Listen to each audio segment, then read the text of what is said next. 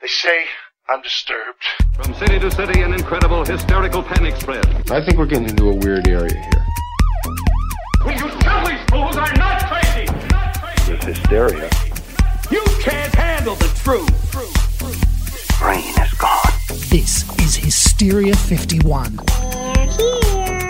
The truth is out there. It's alive. But you won't find it here. They're coming for you. Look, there comes one of them now.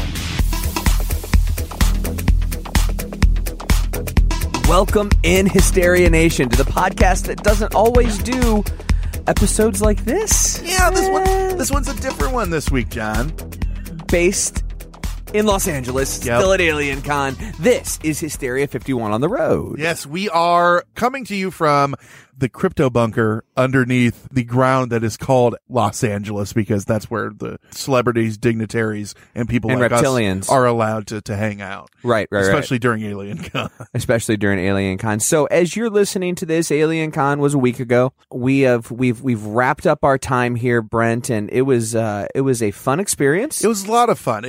Not only did we get a lot of fun interviews, not only did we go to a lot of fun panels, it was also much like a Comic-Con. There's a lot of vendors set up with t-shirts and books and hats and different kinds of swag that you could think of. Not as much as Comic-Con, but definitely still some really cool cosplay. Very much so. And our buddy Ben Bolin from Stuff They Don't Want You to Know, he actually hosted the cosplay contest. He did. And it was weird that we weren't dressed up at all, but you kept asking me to wear the leash. More like security was worried about you running amok. So I said I'd keep tabs on you. Tough but fair.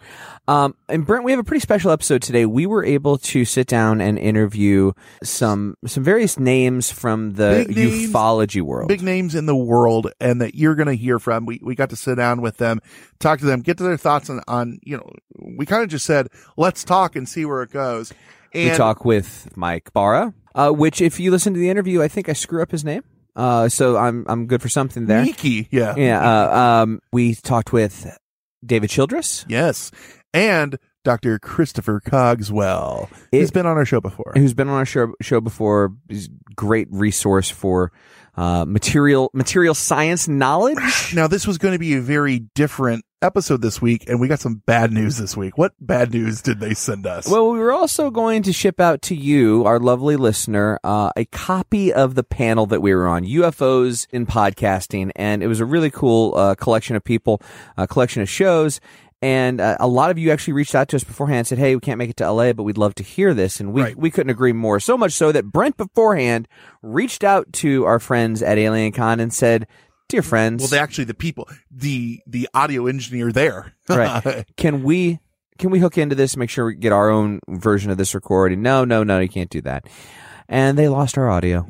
They literally wrote us. They go, hey, thanks for coming. P.S. Bad news. We lost your audio. Hope it was still worth it to you. The good news is that we have these great interviews. Now, you'll notice that some of the people that we talk to, I'm not going to call it specific names one way or the other, they might be of the persuasion that more things are real than maybe we talk about on this show.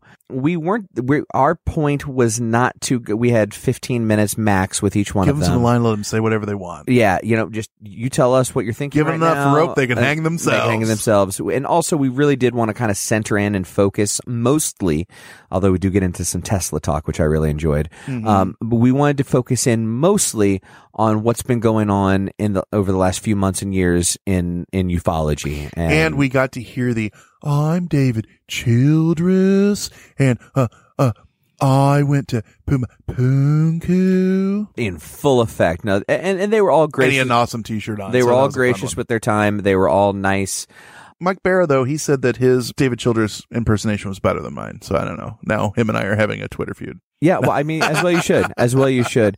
I think the most interesting, talking to Nick Pope was really cool because he had a lot of, hot takes is such the wrong way to put it, but firm beliefs, but also firm beliefs that seem rooted in common sense. Yeah, exactly. So we're going to be releasing some of those interviews on this episode. You're about to hear in no particular order. So let us know if you guys had a dream interview for us to do.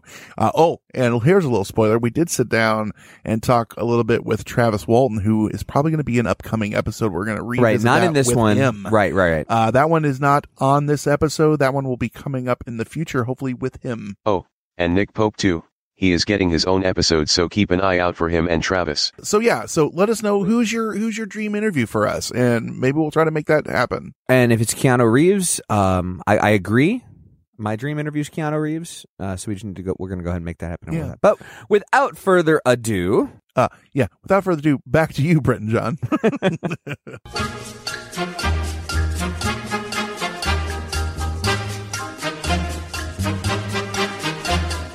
Hola, David. Me llamo Brent.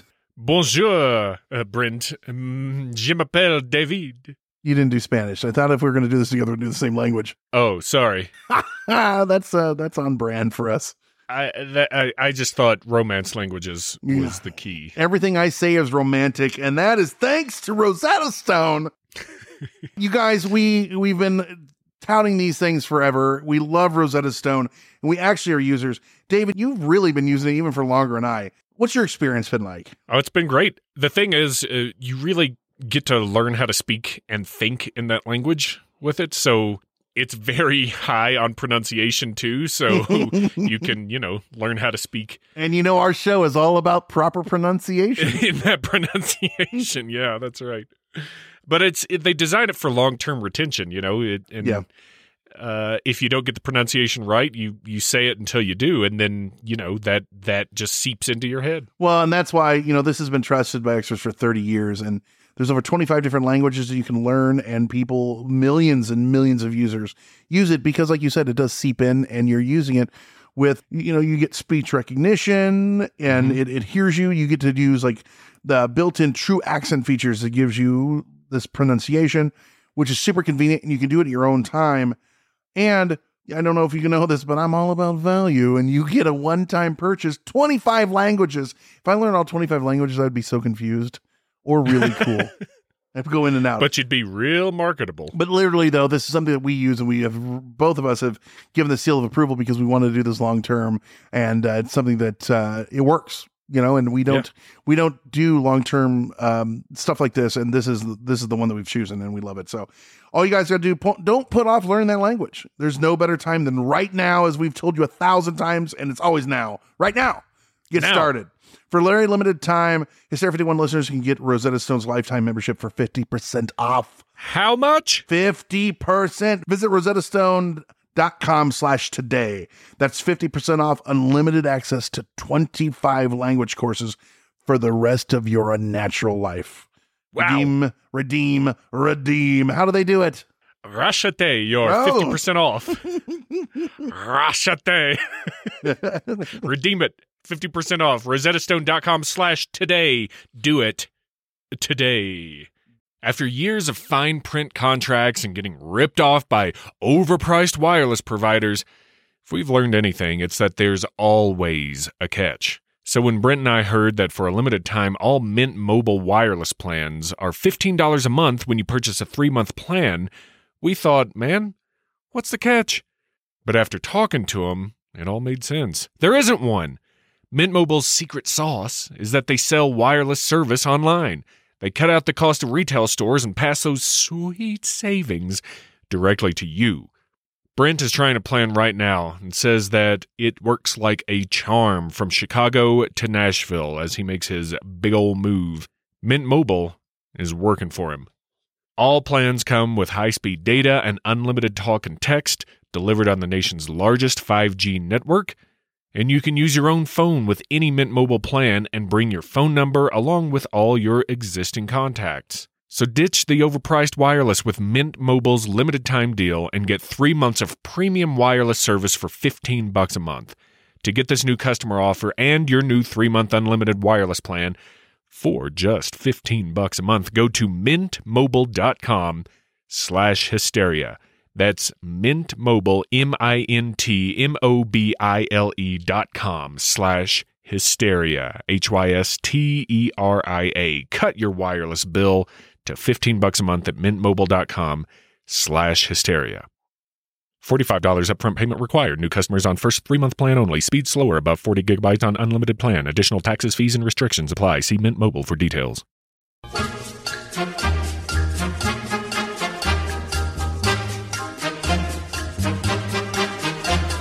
Nation, we are here back at Alien Con with Mike Barra. Mike is gracious enough to give us a few minutes. It's Miki. Me. Yeah, Miki. I'm going to flog Assistant Ray for not having prepped me better for this one. No, I'm kidding. Mike, tell our listeners who might not know who you are, what's your background, what's your story, what's your elevator pitch, where do they know you from? I'm an aerospace engineer. That's where I started. I ended up wrote a book with Richard C. Hoagland about alien artifacts and conspiracies inside NASA. Horrible resume so far. Yeah, called Dark Mission, and it was at Amazon, the New York Times bestseller in 2007. It was a really big book. And I've just been doing television. I started with Ancient Aliens. I got a show now called Truth Behind the Moon Landings on Science Channel, which is all about whether we faked the moon landings, which we did not. And then, I'm just doing a bunch of other stuff like that. And my elevator pitch is the lie is different at every level. So we have got to sort through That's good. the I lies. like that. Because even the people who think they're in the know on the inside, they've been lied to too. So we're just trying to peel back the layers, as Neil Armstrong said once, of truth and get to the meat of it. And that's what I'm interested in. I actually saw a couple episodes of your new show. The astronaut's name, Leland Melvin. Yeah, you guys, good chemistry. I really enjoyed the. He's a nice program. guy. We get along well, and a lot of the stuff we put on the show is just.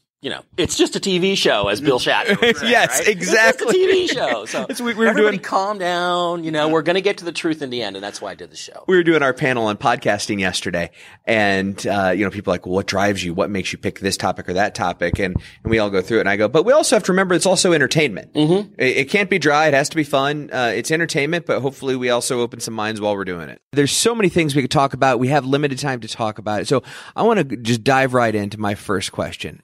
A lot of times when we're talking about, some of the subjects of your books, whether it's Ancient Aliens on the Moon or on Mars, a lot of times, and you have to couch things this way, of course, it's like it's possible. These things are possible, right? Because it's not like we've got a nice video of something happening that we go, oh, there it was, so it's possible.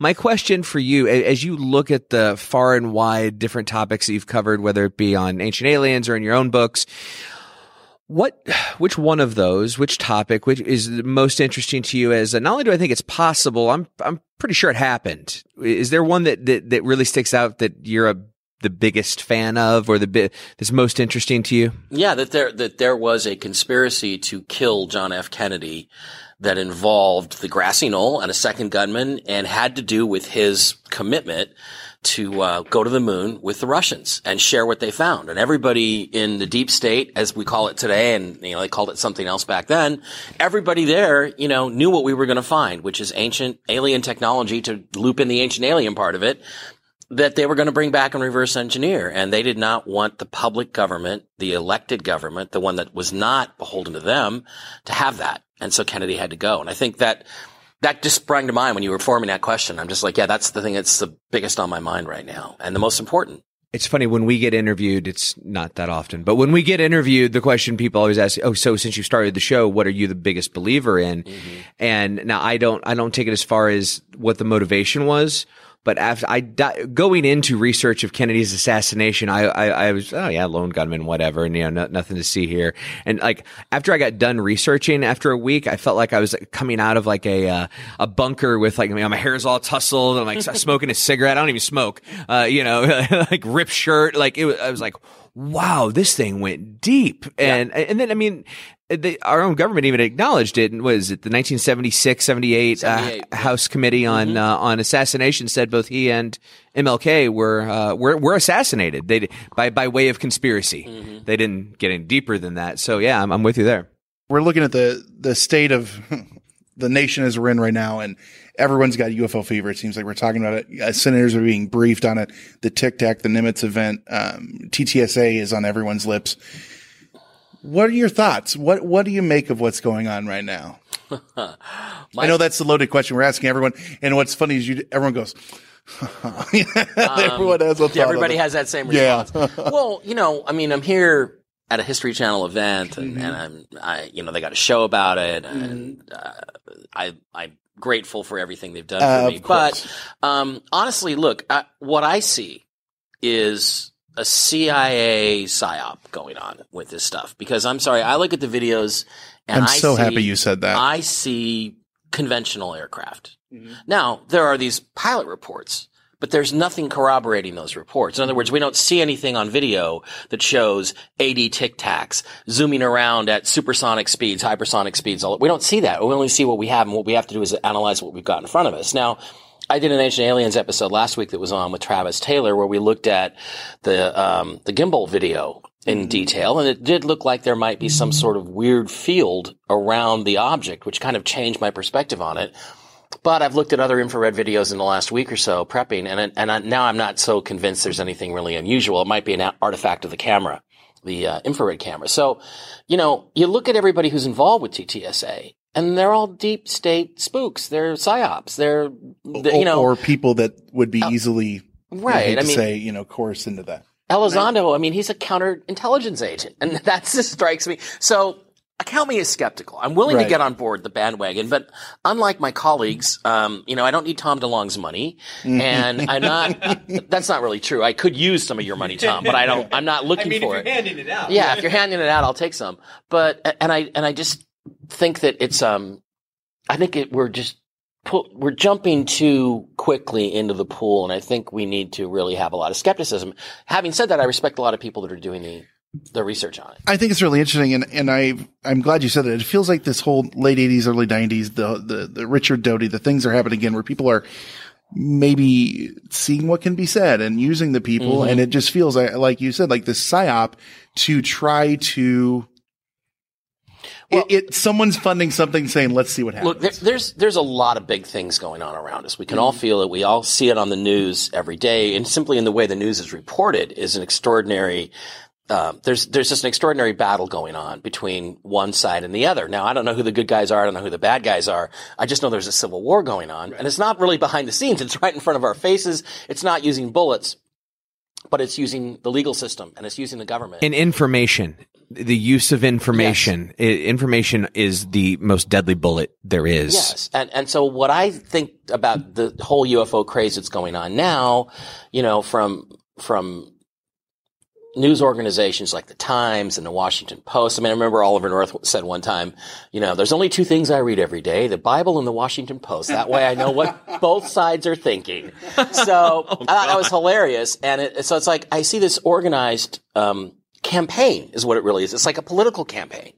And I step back from that. I'm cautious about it. I'm not sure we want to jump headfirst into that pool. And I just want to wait and see how it all shakes out before I really render an opinion. And I'm leaning toward, I'm not that excited about it, really. And if there is some sort of alien disclosure, it's cover for something else even uglier. A lot uglier than being lied to for 70 years about aliens. Uglier than that's being covered up. So to my mind is when this stuff hits the news, I'm looking around going, okay, what else happened today that I need to analyze or I think that's a salient point, especially when it comes to disclosure and the amount of time you just mentioned, 70 years.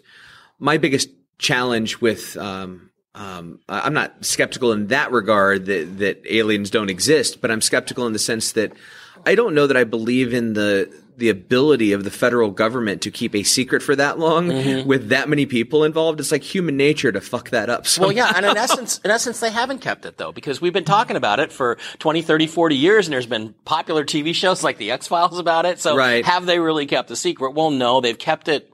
They've kept the average Joe on the street from knowing that there are aliens. Oh, that's those crazy sci-fi people or those crazy Comic-Con people. But it's still out there, and it's still part of the mainstream. And I think Nick said, UFOs have now become part of the mainstream. Well, they've been mainstream for decades. So, I don't know if I really buy that we're in a major shift here, but we're in a shift of the amount of attention being focused on it by the media. That's a true statement. We're not going to sit here and go case by case or interest by interest, but I think, I find a lot, I'm very interested outside of the Ancient Aliens conversation in everything that's happened in the last century, the last 100 years. Do you, for the most part, because there's always aberrations that you can go, well, I don't know about that one, but for the most part, when there are UFO sightings, when there are events, when people talk about things that happened to them that they experienced, do you find that do you believe that these things in general are more times than not ET related, or more times than not Black Ops project done by the government, like testing out a new airplane, or like you mentioned Richard Doty earlier, doing the whole. If they want aliens, we'll give them aliens. Yeah. Well, that's brutal because, I think that I've actually written a book about this called Hidden Agenda.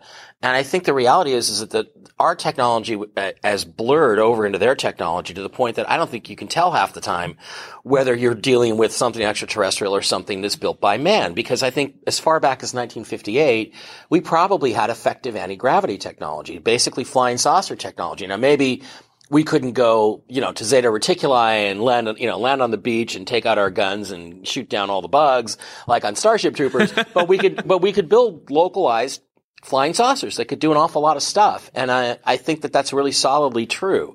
So for me, it's a blurred line. And I had 2 sightings, which I'm pretty convinced that they were both something to use Robert Clotworthy's, statement, otherworldly. So. I just think that it's hard though to tell the difference, and I almost think you have to go with your emotional feel on it. I talked to people that I saw this thing and I knew it wasn't from here, and it terrified me, and I'll believe that. But gosh, there's just so many things that we've been developing for so long. If you look at transportation technology, you put it on a curve, right? We go from just a guy walking, maximum speed running is 22 miles an hour, give or take. I think that's what Bob Hayes was at one time.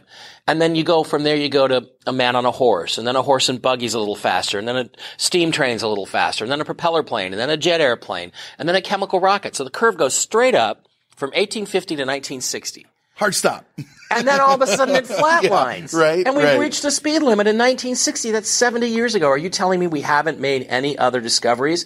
And just coincidentally, there's all these papers and all these aerospace companies that were doing all this research on anti-gravity technology in the 50s. And then in 1958, a guy named T. Townsend Brown presents a paper a study to the government saying, basically it was the Navy, saying, I can build an American flying saucer. How we're going to build it. They take it, they say, thanks very much, and then everything just gets cut off. No more papers in the scientific literature, no more classes being taught about this stuff, no more engineering interest, and all the aerospace companies take it all black. And that's inarguable because I can't quote the exact year, but going back to when NASA was at its height and we were sending people to the moon, what was it? 5% of the total government budget went to NASA. Right. And today it's like the change that you find under your couch. $13 billion. And people I'm like, really? So that's like, you can barely even keep something going for $13 billion anymore. Exactly. It's nothing. So. And Mike, where can folks find you in social media, YouTube, etc.? Well, Twitter. I'm always arguing with people on Twitter, Instagram, MikeBara.com, or just Google Mike Bara. My website comes up along with a lot of other crazy stuff that I never said. And then I got a YouTube show, Tell the Truth Wednesday with Mike Bara, 5 p.m. Pacific, 8 p.m. Eastern time. I'm on there for a good hour every week, just kind of telling you the truth about what I think about what's going on, science, politics, aliens, everything. And now you're going to want to update your Wikipedia and everything to tell them know that you've been on the Hysteria 51 show. Do I have a Wikipedia? You should. Or, as David Childress would say, do I have a Wikipedia? I don't even know. What is Wikipedia? We have someone who calls our show and just does David. This is David Childress. I can't come. He's like, I couldn't come in studio. I'm in Puma Punku. Puma Punku, yeah. Puma Punku.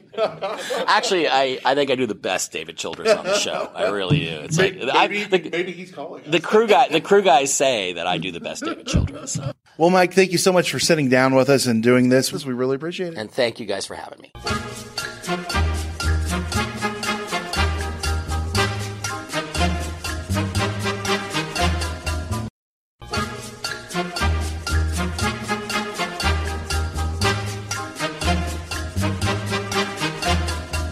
So we are joined by Mr. David Childress. David, thank you so much for sitting down with us. I heard a little rumor this is your first podcast, or is that a lie?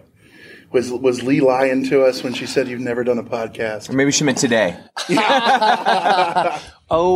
Seems like I must have done a podcast before. I would have thought so. But I don't do very many radio shows or podcasts. Well, for our listeners out there who might not be familiar with you, tell them your story. What's wrong with you? Elevator pitch, yeah. Let us know why everyone knows who you are. I started traveling around the world in the 70s, and I went to high school in the early 70s in Colorado and Montana. I remember watching the astronauts walk on the moon, Apollo 11. That was an exciting time, with the Apollo programs. Right. Everybody, I'm a guy who grew up through the 60s and got heavy doses of Johnny Quest cartoons and Lost in Space and, Star Trek, all that. So I grew up. When you said 60s and heavy doses, I didn't know where we were going with that. Well, that's right. And and then in the early 70s, I was reading, I was always interested in all these subjects, UFOs, extraterrestrials, the unexplained, Atlantis, Bigfoot, psychic phenomenon for that matter, the Bermuda Triangle, all those things. So, already in high school, I was deeply interested in all that. Read Chariots of the Gods by Eric von Däniken, of course, and so many of those books. And I was actually born in Europe. I was born in France. My parents are Americans. My parents like to travel. And my father was a real outdoorsy kind of camping Colorado guy. Right. So I was a skier and a mountain climber and a hiker. Loved to travel. My parents took us to Stonehenge, my brother and I, to France, to pyramids in Mexico, to Greece and Turkey and traveling around Spain, and just seeing those things. So I was fortunate at a young age to have already traveled quite a bit. Very fortunate. That's amazing. Yeah. And that got me going. I wanted to travel. Because I grew up in Colorado, Montana, and I was very much into hiking and mountaineering. I would read books about Tibet and the Himalayas and climbing Mount Everest, that kind of a thing. And that was stuff I liked. Plus I had interests in esoteric things. So things like going to Tibet, as an example, where, that attracted me a lot. And the mysticism and unexplained out of Tibet was something I would be interested in. Sure. So I was fortunate that I had the opportunity to actually travel the world at a fairly young age in the 70s. It's a lot easier now. Yeah. And, I find that younger people have a lot more money than I had back in the 70s, and they're like, they all have credit cards and they just, maybe not have the money, but they got the cards. Yeah, they got credit cards that they'll never pay. I don't know. But, I managed to travel and I was teaching English in Taiwan. I went to Japan. That was something to do, of course, and it was a way to work. I had studied Chinese and archaeology. You are embarrassing my resume right now. So I just want to let you know. So that's what got me going. I've been traveling around the world. I love going to Egypt. I read books about the Great Pyramid. I just totally immersed in all this. You got it honest. And I wanted to see these places. And part of it is I see myself as a scientific person. But I'm very open-minded, and I know that there's unexplained things out there. I want to see them. And reading Eric von Däniken's books and many others piqued my interest. And I was the kind of guy who would say, hey, if there's tunnels in South America, I want to go see those. Right. Once I had traveled around the world and been traveling a lot, I realized, I started writing books too in the 80s, and I had the money in some ways, and I knew how to travel cheaply. So there was no place really that was, off limits to me, and including Pacific Islands and other remote places. I've traveled a lot. So if there was an interesting place to see, or some place that was unexplained, some anomaly places where you even have these Mystery Hill places where brooms stand up and right. balls roll uphill or something. I'm like, hey, let's go there. Let's see it. So I was very much a show me kind of guy. Let's see this for myself. I went to many unusual sites. Unfortunately, I was writing books at the time on lost cities and ancient mysteries. That was my series. I wrote books on anti-gravity and Nikola Tesla and all those things. So I was immersed in all that. So you natural curiosity kind of went into this, and I'm glad you brought up Nikola Tesla because I love reading about him. Big fan, just infinitely interesting, infinitely ahead of his time. I'd love your take on him, the technologies that he had at the time, the papers that were stolen, and kind of what you think was actually transpiring there. Yeah, Tesla is, I think, a very important topic. And in the 80s, when I returned after traveling all over the world, and I was visiting certain, New Agey communities and other places, I was just interested in all that. And I visited a community in Illinois that was kind of a New Age sort of high-tech community, and they were really into Tesla and free energy devices and all that. And that was a new thing for me. I was familiar with UFOs and other stuff and space program. But I realized, that I didn't know much about Tesla, and that fascinated me. And the more I learned about Tesla, the more fascinating it got. And it was just like, and it gave me a whole new perspective on so much, including the UFOs, the military, secret space program. I had worked in Africa, in Sudan, with Chevron Oil. So I had run around with a lot of oil company people. And a lot of these people who were part of the oil companies, they were telling me, that it was all conspiracy. The oil companies, they were telling me about cars that ran on water and inventors who had, invented stuff, and the oil companies. And I had oil company guys telling me this, that, they bought this inventor his own island in the Pacific, and they bought his invention from him, and, so they can sit on it. And, all that. And, even World War II was something of an oil war. A lot of people don't quite realize that. Tesla died during World War II. He died in 1943, right in the middle of the war. And, some people think that Tesla might have been murdered, and that even, Nazi agents perhaps murdered Tesla. There's some theories about that. And it's not even up for debate that as soon as he died, before anyone got there, the papers were stolen. That's right. And the FBI, immediately moved in, took his papers, certain papers. Yeah, I guess I shouldn't say stolen, acquired. Yeah. There's a strange thing there too, about that, where there's on PBS, and there's a famous cartoon and a children's book called Curious George. It's a monkey. Curious George. Well, Man with the Yellow Hat? Yeah, well, there's a weird story behind that. It goes back to Nikola Tesla. And Barbara Bush actually would tell this story about George Bush, George Herbert Walker Bush, the George Bush Sr. Sure. George Bush would spend a lot of time in Tesla's lab. Oh, wow. And he was a curious person. Apparently asked Tesla all these questions. He wanted to know everything Tesla was doing. Tesla's death rays, his wireless transmission, all of his sci-fi type inventions. And Tesla found that this young man named George Bush was his name, that he was, and he called him Curious George. and that is the Curious George authors are two French people who came to America from France right before World War II. They were, in a sense, refugees, really, from Europe. Yeah.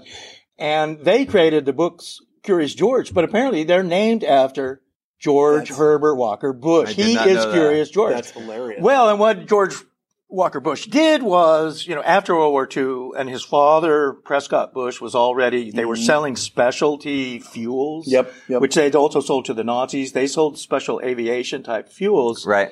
And the Bush family then moved from Connecticut and New York area to Texas, where they set up the Zapata Oil Company.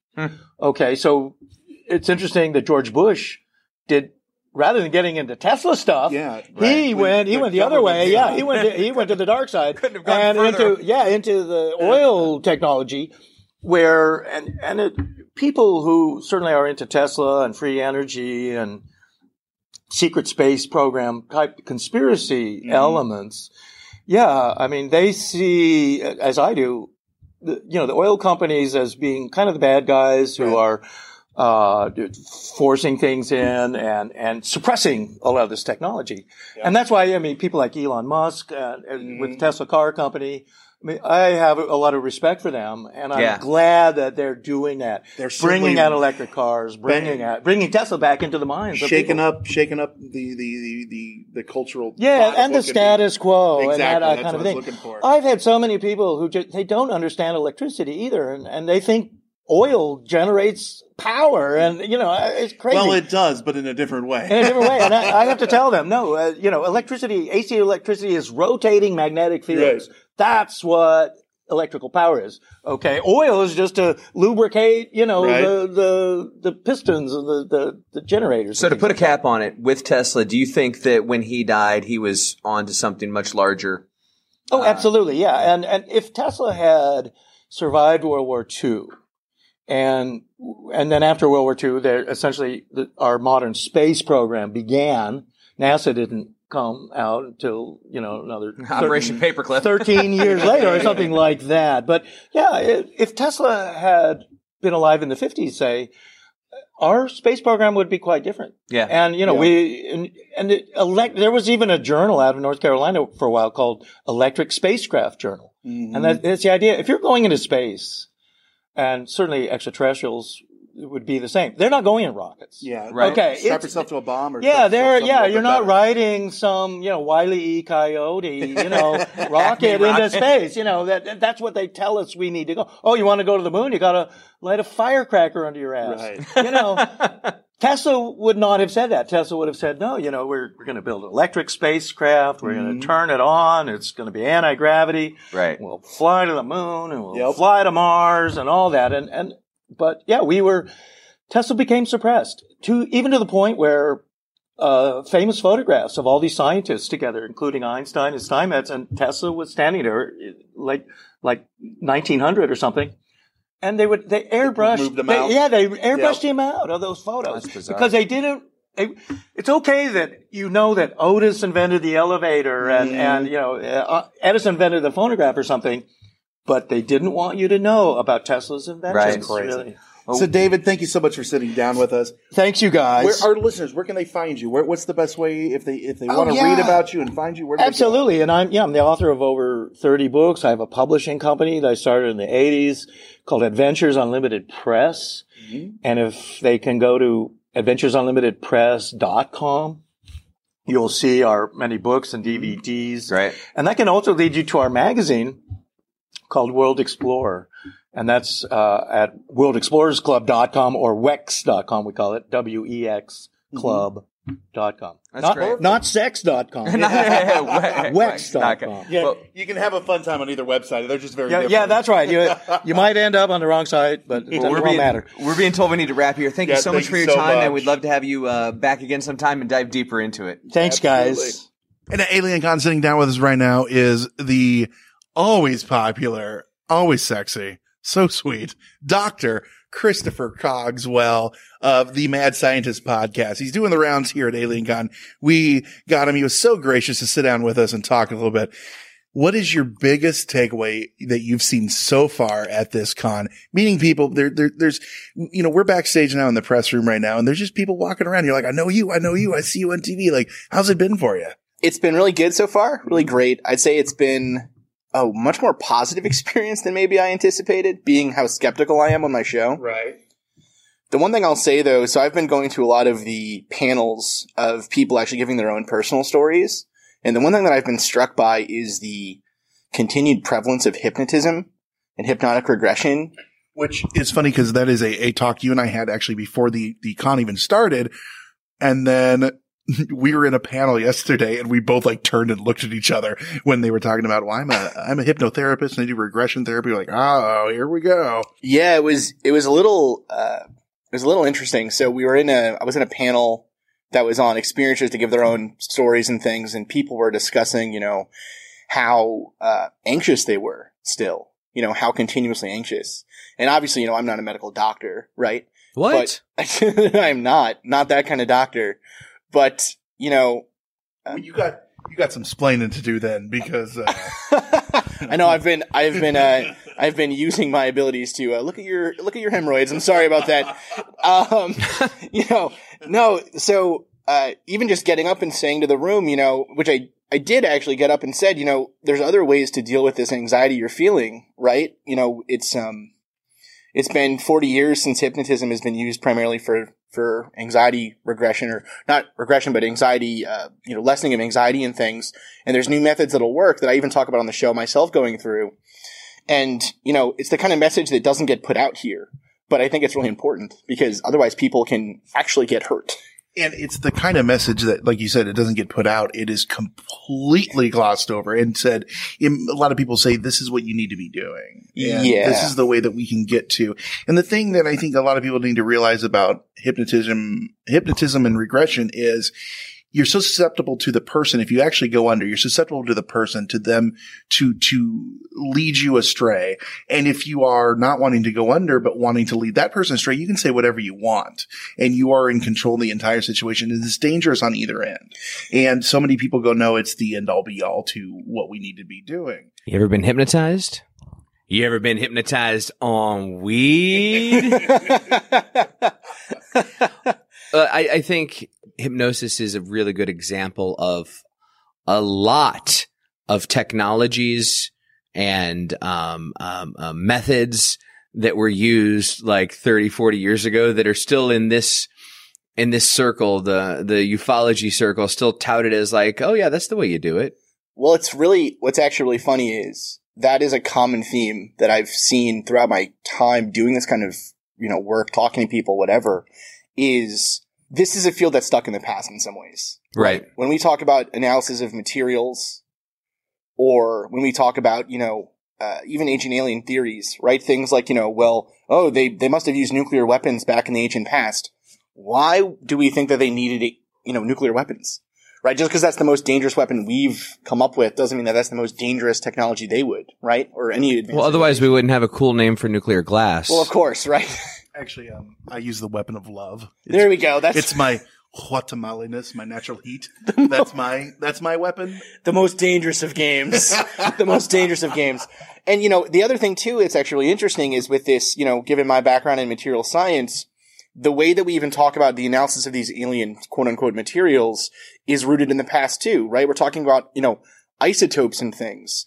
That's technologies and techniques that were, hot button issues back when a lot of these scientists were, in their heyday, but really haven't been used seriously or really haven't been used significantly outside of simply saying, did this thing come from space or not? Right. And I've been wanting to ask you this question for a long time, just with your material sciences background. You watch so many documentaries. I mean, I think about Patient 17 by Jeremy Corbell. We love Jeremy on this show.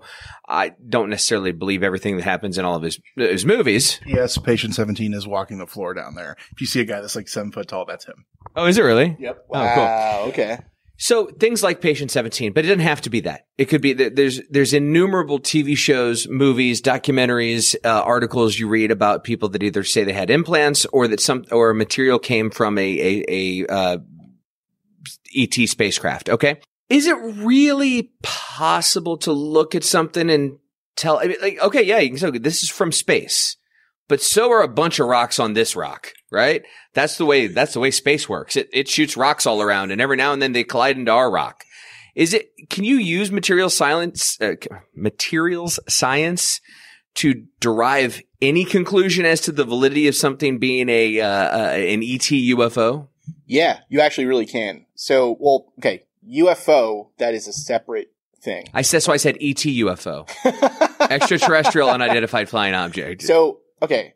I actually wrote a long form paper on this that was on Open Minds website called How to Identify a Piece of Material as Being from an Alien Civilization or something. Now, obviously, that's, we're assuming all kinds of crazy things there, but so there's a couple of different things.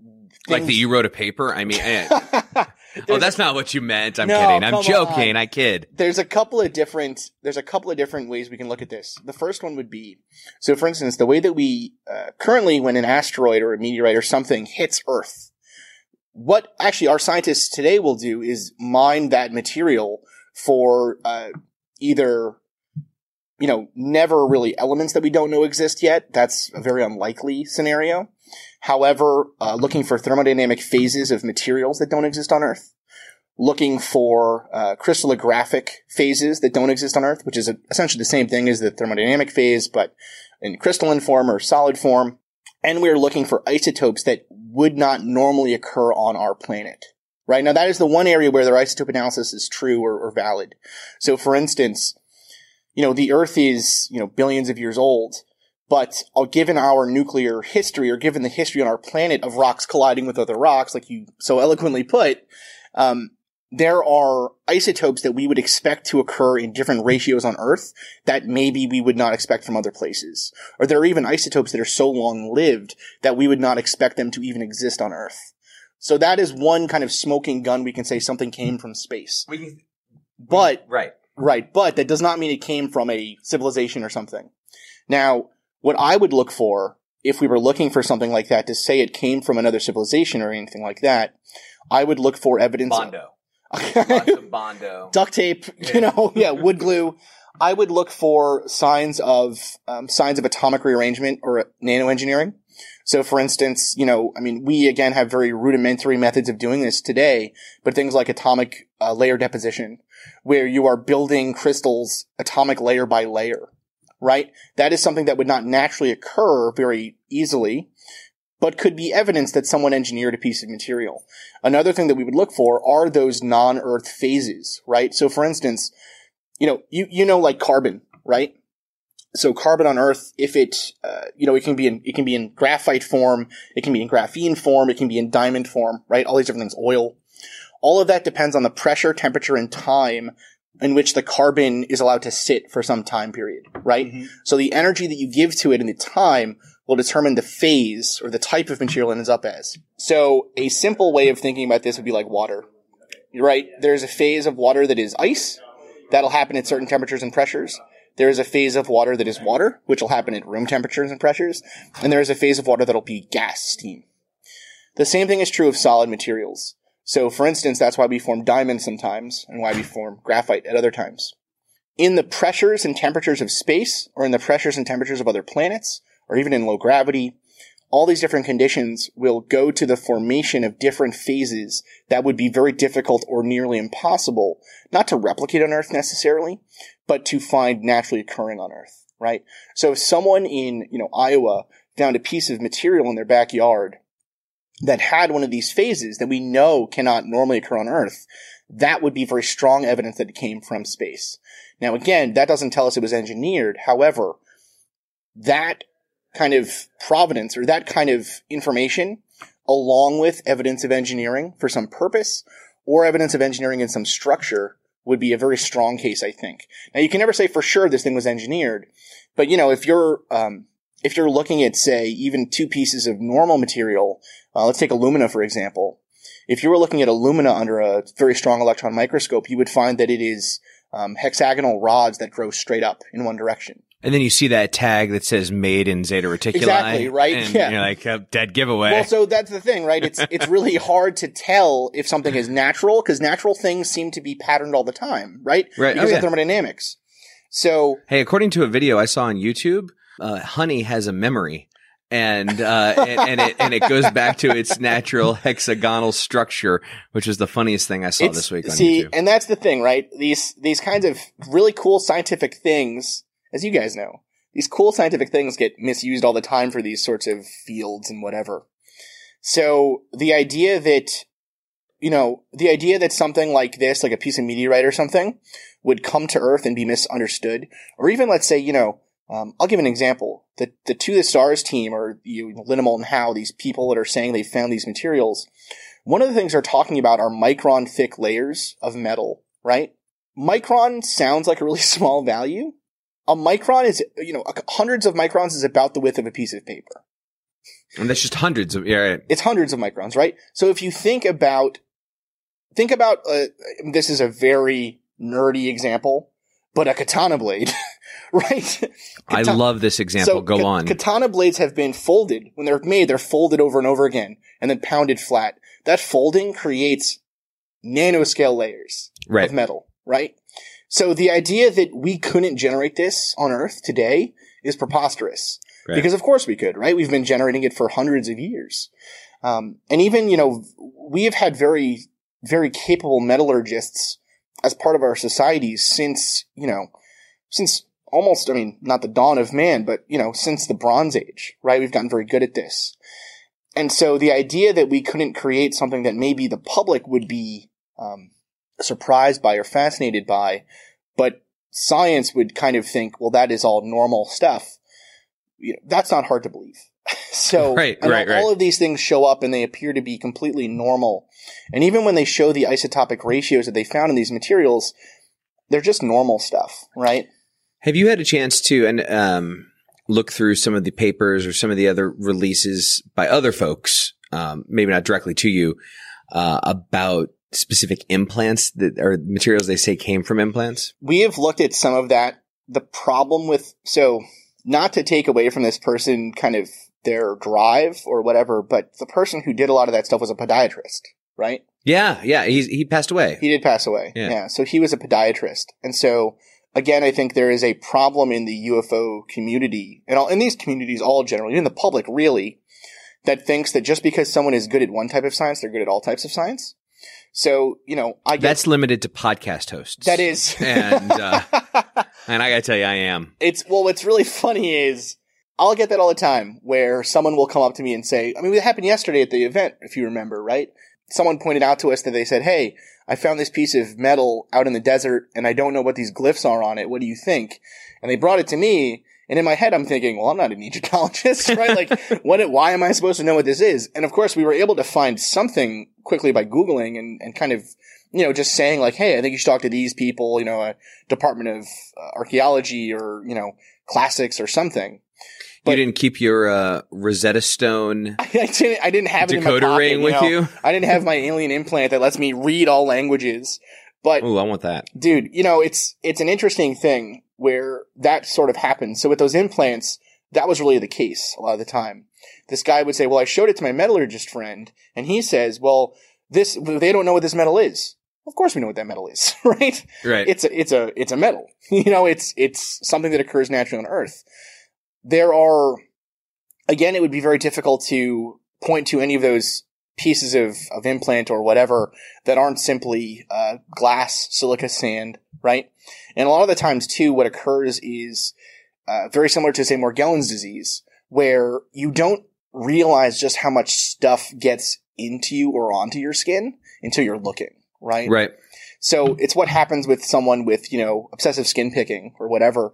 You don't realize how many little black spots and things and, whatever you get in there until you start really looking and trying to find them. So that's why they always say for your sanity, never have a full body scan. Yes. Because they will find something wrong. Exactly. Right. It is one of those things, and it's confirmation bias. It's just the way our brains kind of, I hesitate to say that our brains hate us because we are our brains, but our brains are machines that are built to fill in the blanks. Yes. And so it's very easy to misinterpret that. And that's, right. I think in that case, that is probably what is mostly happening. I mean, even with memory, I think memory is so interesting as it pertains to the UFO community because, and this is not to take away from anyone's recounting of their experience, but the best way I've ever heard this memory described by someone much smarter than me was like every time you take that memory out, it's like taking a magazine out or a paperback book or a photo. When you put it back in, it's a little bit more worn and it's not perfect anymore. It's not as shiny and not as accessible. And if you do that over and over and over again, you can have a much different memory sitting there waiting for you 20 years later. And I've always found that aspect of the human brain and the human mind so infinitely interesting as it pertains to ufology. The one other point I thought it was interesting you made about when people look at those materials and they say, like the metal, well, we don't know where this metal's come. Well, you just said it's a metal, but more importantly than that, sometimes on in some of these articles you read or some of the documentaries you see, they get a science, they get the up close to the scientist's face, and the scientist goes, "This metal doesn't naturally occur on Earth." Dun dun dun, and then full stop. And it's like, was there a point hidden in there? Like, yeah, lots of things don't naturally occur on Earth that you can find here. It's amazing. Right. Amazing how the universe works. It's a big, bold place. Yeah, I mean, iron, just pure slag iron doesn't occur naturally on Earth, right? Because it comes out in mineral form. It grows as, it grows as all kinds of different interesting things. It is an odd thing to say. It's very similar to the argument that you get a lot of the time where, chemicals are bad, right? Or, there's chemicals in our food. Well, yeah, there's chemicals in everything, right? Or GMOs. Yeah, right, exactly. Like GMOs existed 15. Let me get my numbers. We started agriculture around Göbekli Tepe, I suppose. So GMOs existed BC. Not just that. It's not. It doesn't mean that Monsanto created a cancer corn for you. No, it just means that. Just means we've done agriculture. We've done agriculture. It's like you see those pictures of what fruits looked like before we started manipulating them. Yeah, I don't know if you've ever eaten I don't know if you've ever eaten a baby banana. Right? They're these little. They're closer to what an original banana was like. They look like a banana, but they're like a third of the size. They're super small. They're these little bitter, terrible things. They're not good. No, they're the worst. I have a 2-year-old, and we bought him because he loves bananas, but inevitably he eats half of it and just throws it away. And I'm like, well, this is perfect. It's his size. He takes one bite and looks at me like I just punched him. Right. And what is this? Yeah, they wound up getting thrown away. Yeah. Can I just say too, when you said Göbekli Tepe, I thought David Childress was going to come through this wall like the freaking like the Kool-Aid, Kool-Aid man. What are you talking about? You can get two Childress. What's the word? 2 Childress imitations in 1 hour here. Yeah. I was about to say it wouldn't be. Oh yeah, it'd be. Oh yeah. Well, Chris, we couldn't thank you enough for joining us today. It's been wonderful. We love having you on the show. We will have you back and we will talk more nerd stuff that we both enjoy so much. Sounds good, man. Thanks so much for having me. So there you have it, folks. Some hot takes, some quotes, some audio clips from some of the bigger names. These are the bigger names in ufology. You've seen them on television. You've heard, as far as Chris, you've heard him on his show and our show and stuff like that. And it was a lot of fun. And I'm actually looking forward to, besides them losing our audio, which is a huge kick in the nuts. It was a lot of fun, and we will be doing this again. Yeah, it was a ton of fun to sit down with each of those people. No matter where they are on the spectrum of belief, it's always fun to hear what they're thinking, and it's also fun to go kind of down the rabbit holes we went down. And we were there as press, and it was funny because they have the press office in the press interview room and stuff, and most of the other people that are press have like harnesses and stuff with like thousands of things hanging off of them. So every time I'd walk by security, they try to stop me and I'm like, I'm press, and I'd show them the badge. And I guess next year I just need to hang random things from me and they'll be like, oh yeah. And Brent was like Wayne in Wayne's World holding the lanyard up. Yeah. Backstage. Yeah. We're not worthy. No, yeah. Oh, we did not get to interview because of short time, but we did get to sit next to and see and talk Eric von Daniken. Yeah. The Chariots of the Gods, the father of this whole thought process of ancient aliens. Next time we're going to get an interview with him. We couldn't do it this time. We were turned down for a couple interviews. Linda Moulton Howe said no. And you know who else said no? And in their mind was the biggest celebrity at this whole thing? Giorgio Tsoukalos. Yeah, well. The other name, you know who I would have loved to have interviewed? I can't actually verify that this person was there. I want the History Channel voice guy. Could it be? Right. Is it because he's also on Oak Island and Monster Quest and I want that guy for an hour. What for? What? I don't know. What do you want to do with him for an hour, John? Interview? Oh, I don't know where my mind was going. What's wrong with you? No, we don't have that kind of time. I say an hour. After about 5 minutes of making him say funny things, I'd probably be bored, but still. Though John did get something really cool that I forgot to say when we did the intro to this. You got the guy one of the artists who draws Rick and Morty. Yeah. Was there, and John got a comic Rick and Morty done with John and both Rick and Morty on the cover. It's I'll throw it on Hysteria Nation if I haven't already. It's Rick with his arm around me and his flask, like he and I are buddies. And Morty, sort of, photobombing us, throwing his arms up in the air. It's pretty funny. We're considering, getting this guy to fly to the lower fourth, to do a portrait, of some type of Seabot. Yeah. And maybe in his interactions with Rick and Morty. Unfortunately, the portal gun does go to lower fourth, so Rick might have some interactions. We do not want Seabot to get a hold of a portal gun. Yeah, that's just a bad idea all the way around. I mean, can you imagine you pop back in? I can imagine, and that's the problem. And that's the problem, right? All right, so AlienCon 2019 LA in the books. We're going to be doing it again. I hope you guys enjoyed these. With that said, I've been Brent. I've been John. He's been Conspiracy Bot. Stay woke, meat sacks. It was terrible! terrible. It was just terrible. I'll never get over it as long as I live. That's it for another edition of Hysteria 51. John and Brent will be back next week with yet more of the unexplained, the unexplored, and the unheard of. Oh, if it's unheard of, how will they know about it? Anyway, if you want to suggest a topic, give us your thoughts, or just make fun of Conspiracy Bot, that's my favourite. Join us in our Facebook discussion group, Hysteria Nation. Just log on to Facebook and search Hysteria Nation, or you can always tweet us at Hysteria51pod. You've been listening to A Fourth Hand Joint.